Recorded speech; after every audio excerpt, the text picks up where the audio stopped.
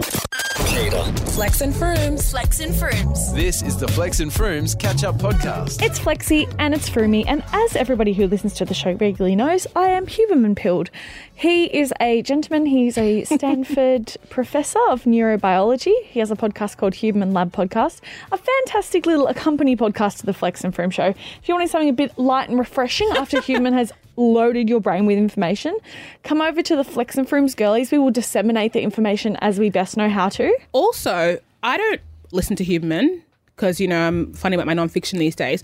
But I will say what I do love about the Flex and Froom show, objectively speaking, I'm not paid to be here, is the beautiful way we can talk about smart and silly things.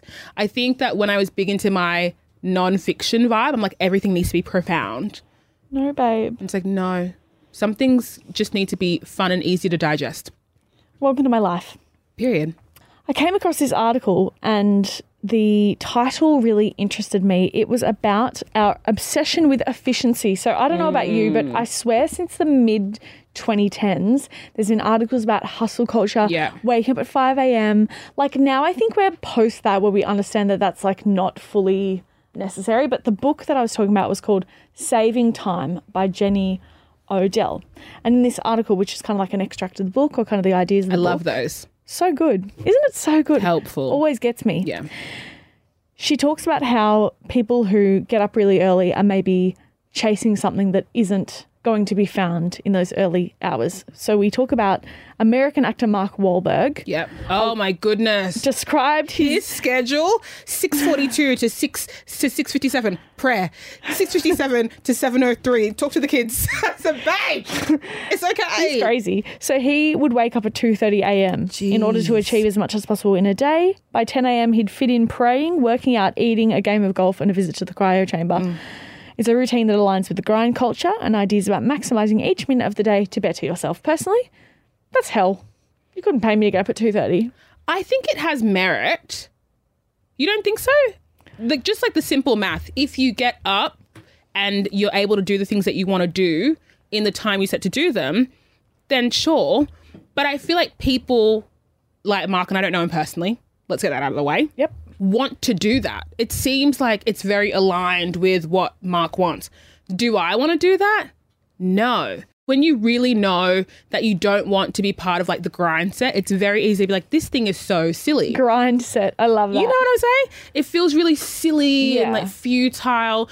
But if you're ever at a point where you're like, I need to do the thing to get the thing I want, then it's very easy to frame your life in a way where you feel as though every micro decision matters, because in some ways it does, but unfortunately you're only really like viable for a percentage of the outcome of your life anyway. Let's say I do everything right. I want to live in the most optimal body, have the most optimal mind, be the most emotionally balanced person, but I have to interact with the world. Stuff's going to happen. So sad. What she says, though, if you're stuck in, say, a hustle, grind set mindset, she believes that those of us who are chasing time or trying to control time, so it's not so much that you're getting up and you're in control of it. It's more like if you worry and you feel stressed and you're running around and you're headless chicken, if you're in that mindset and you're chasing time or trying to control it, you might be looking for something in the wrong place. She goes on to say, you feel that you need to achieve more and more, you need to get ahead. But I think maybe there's a possibility that the person who feels that way actually is really just seeking connection and meeting. And you're not going to find it by doing those things. To which I said, Jenny, you ate. You ATE with that, Jenny. Jenny is onto something. Yes, she is. And also, this is not, let me not say this is not a realization I would have come to without therapy, because I have epiphanies all the time, as you've observed. But when my therapist called me a control freak, I was like, what do you mean?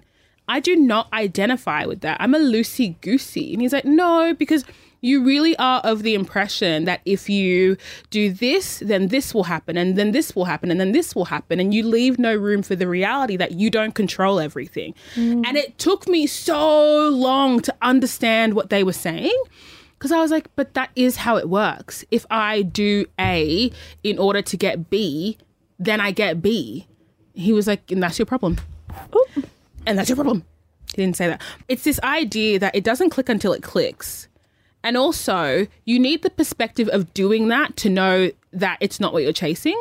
Like, you know, True. And we've spoken about before how it's very easy to parentify people when you want to give them helpful advice. Like, you don't want to do that. And like, you don't want to hustle and you don't want to grind. It's like, well, maybe they do. And at a time, it is really validating to be able to discipline yourself to do exactly what needs to be done in the time you have allocated. So if that means you're getting up at 2:30, you're getting up at 2:30, fine.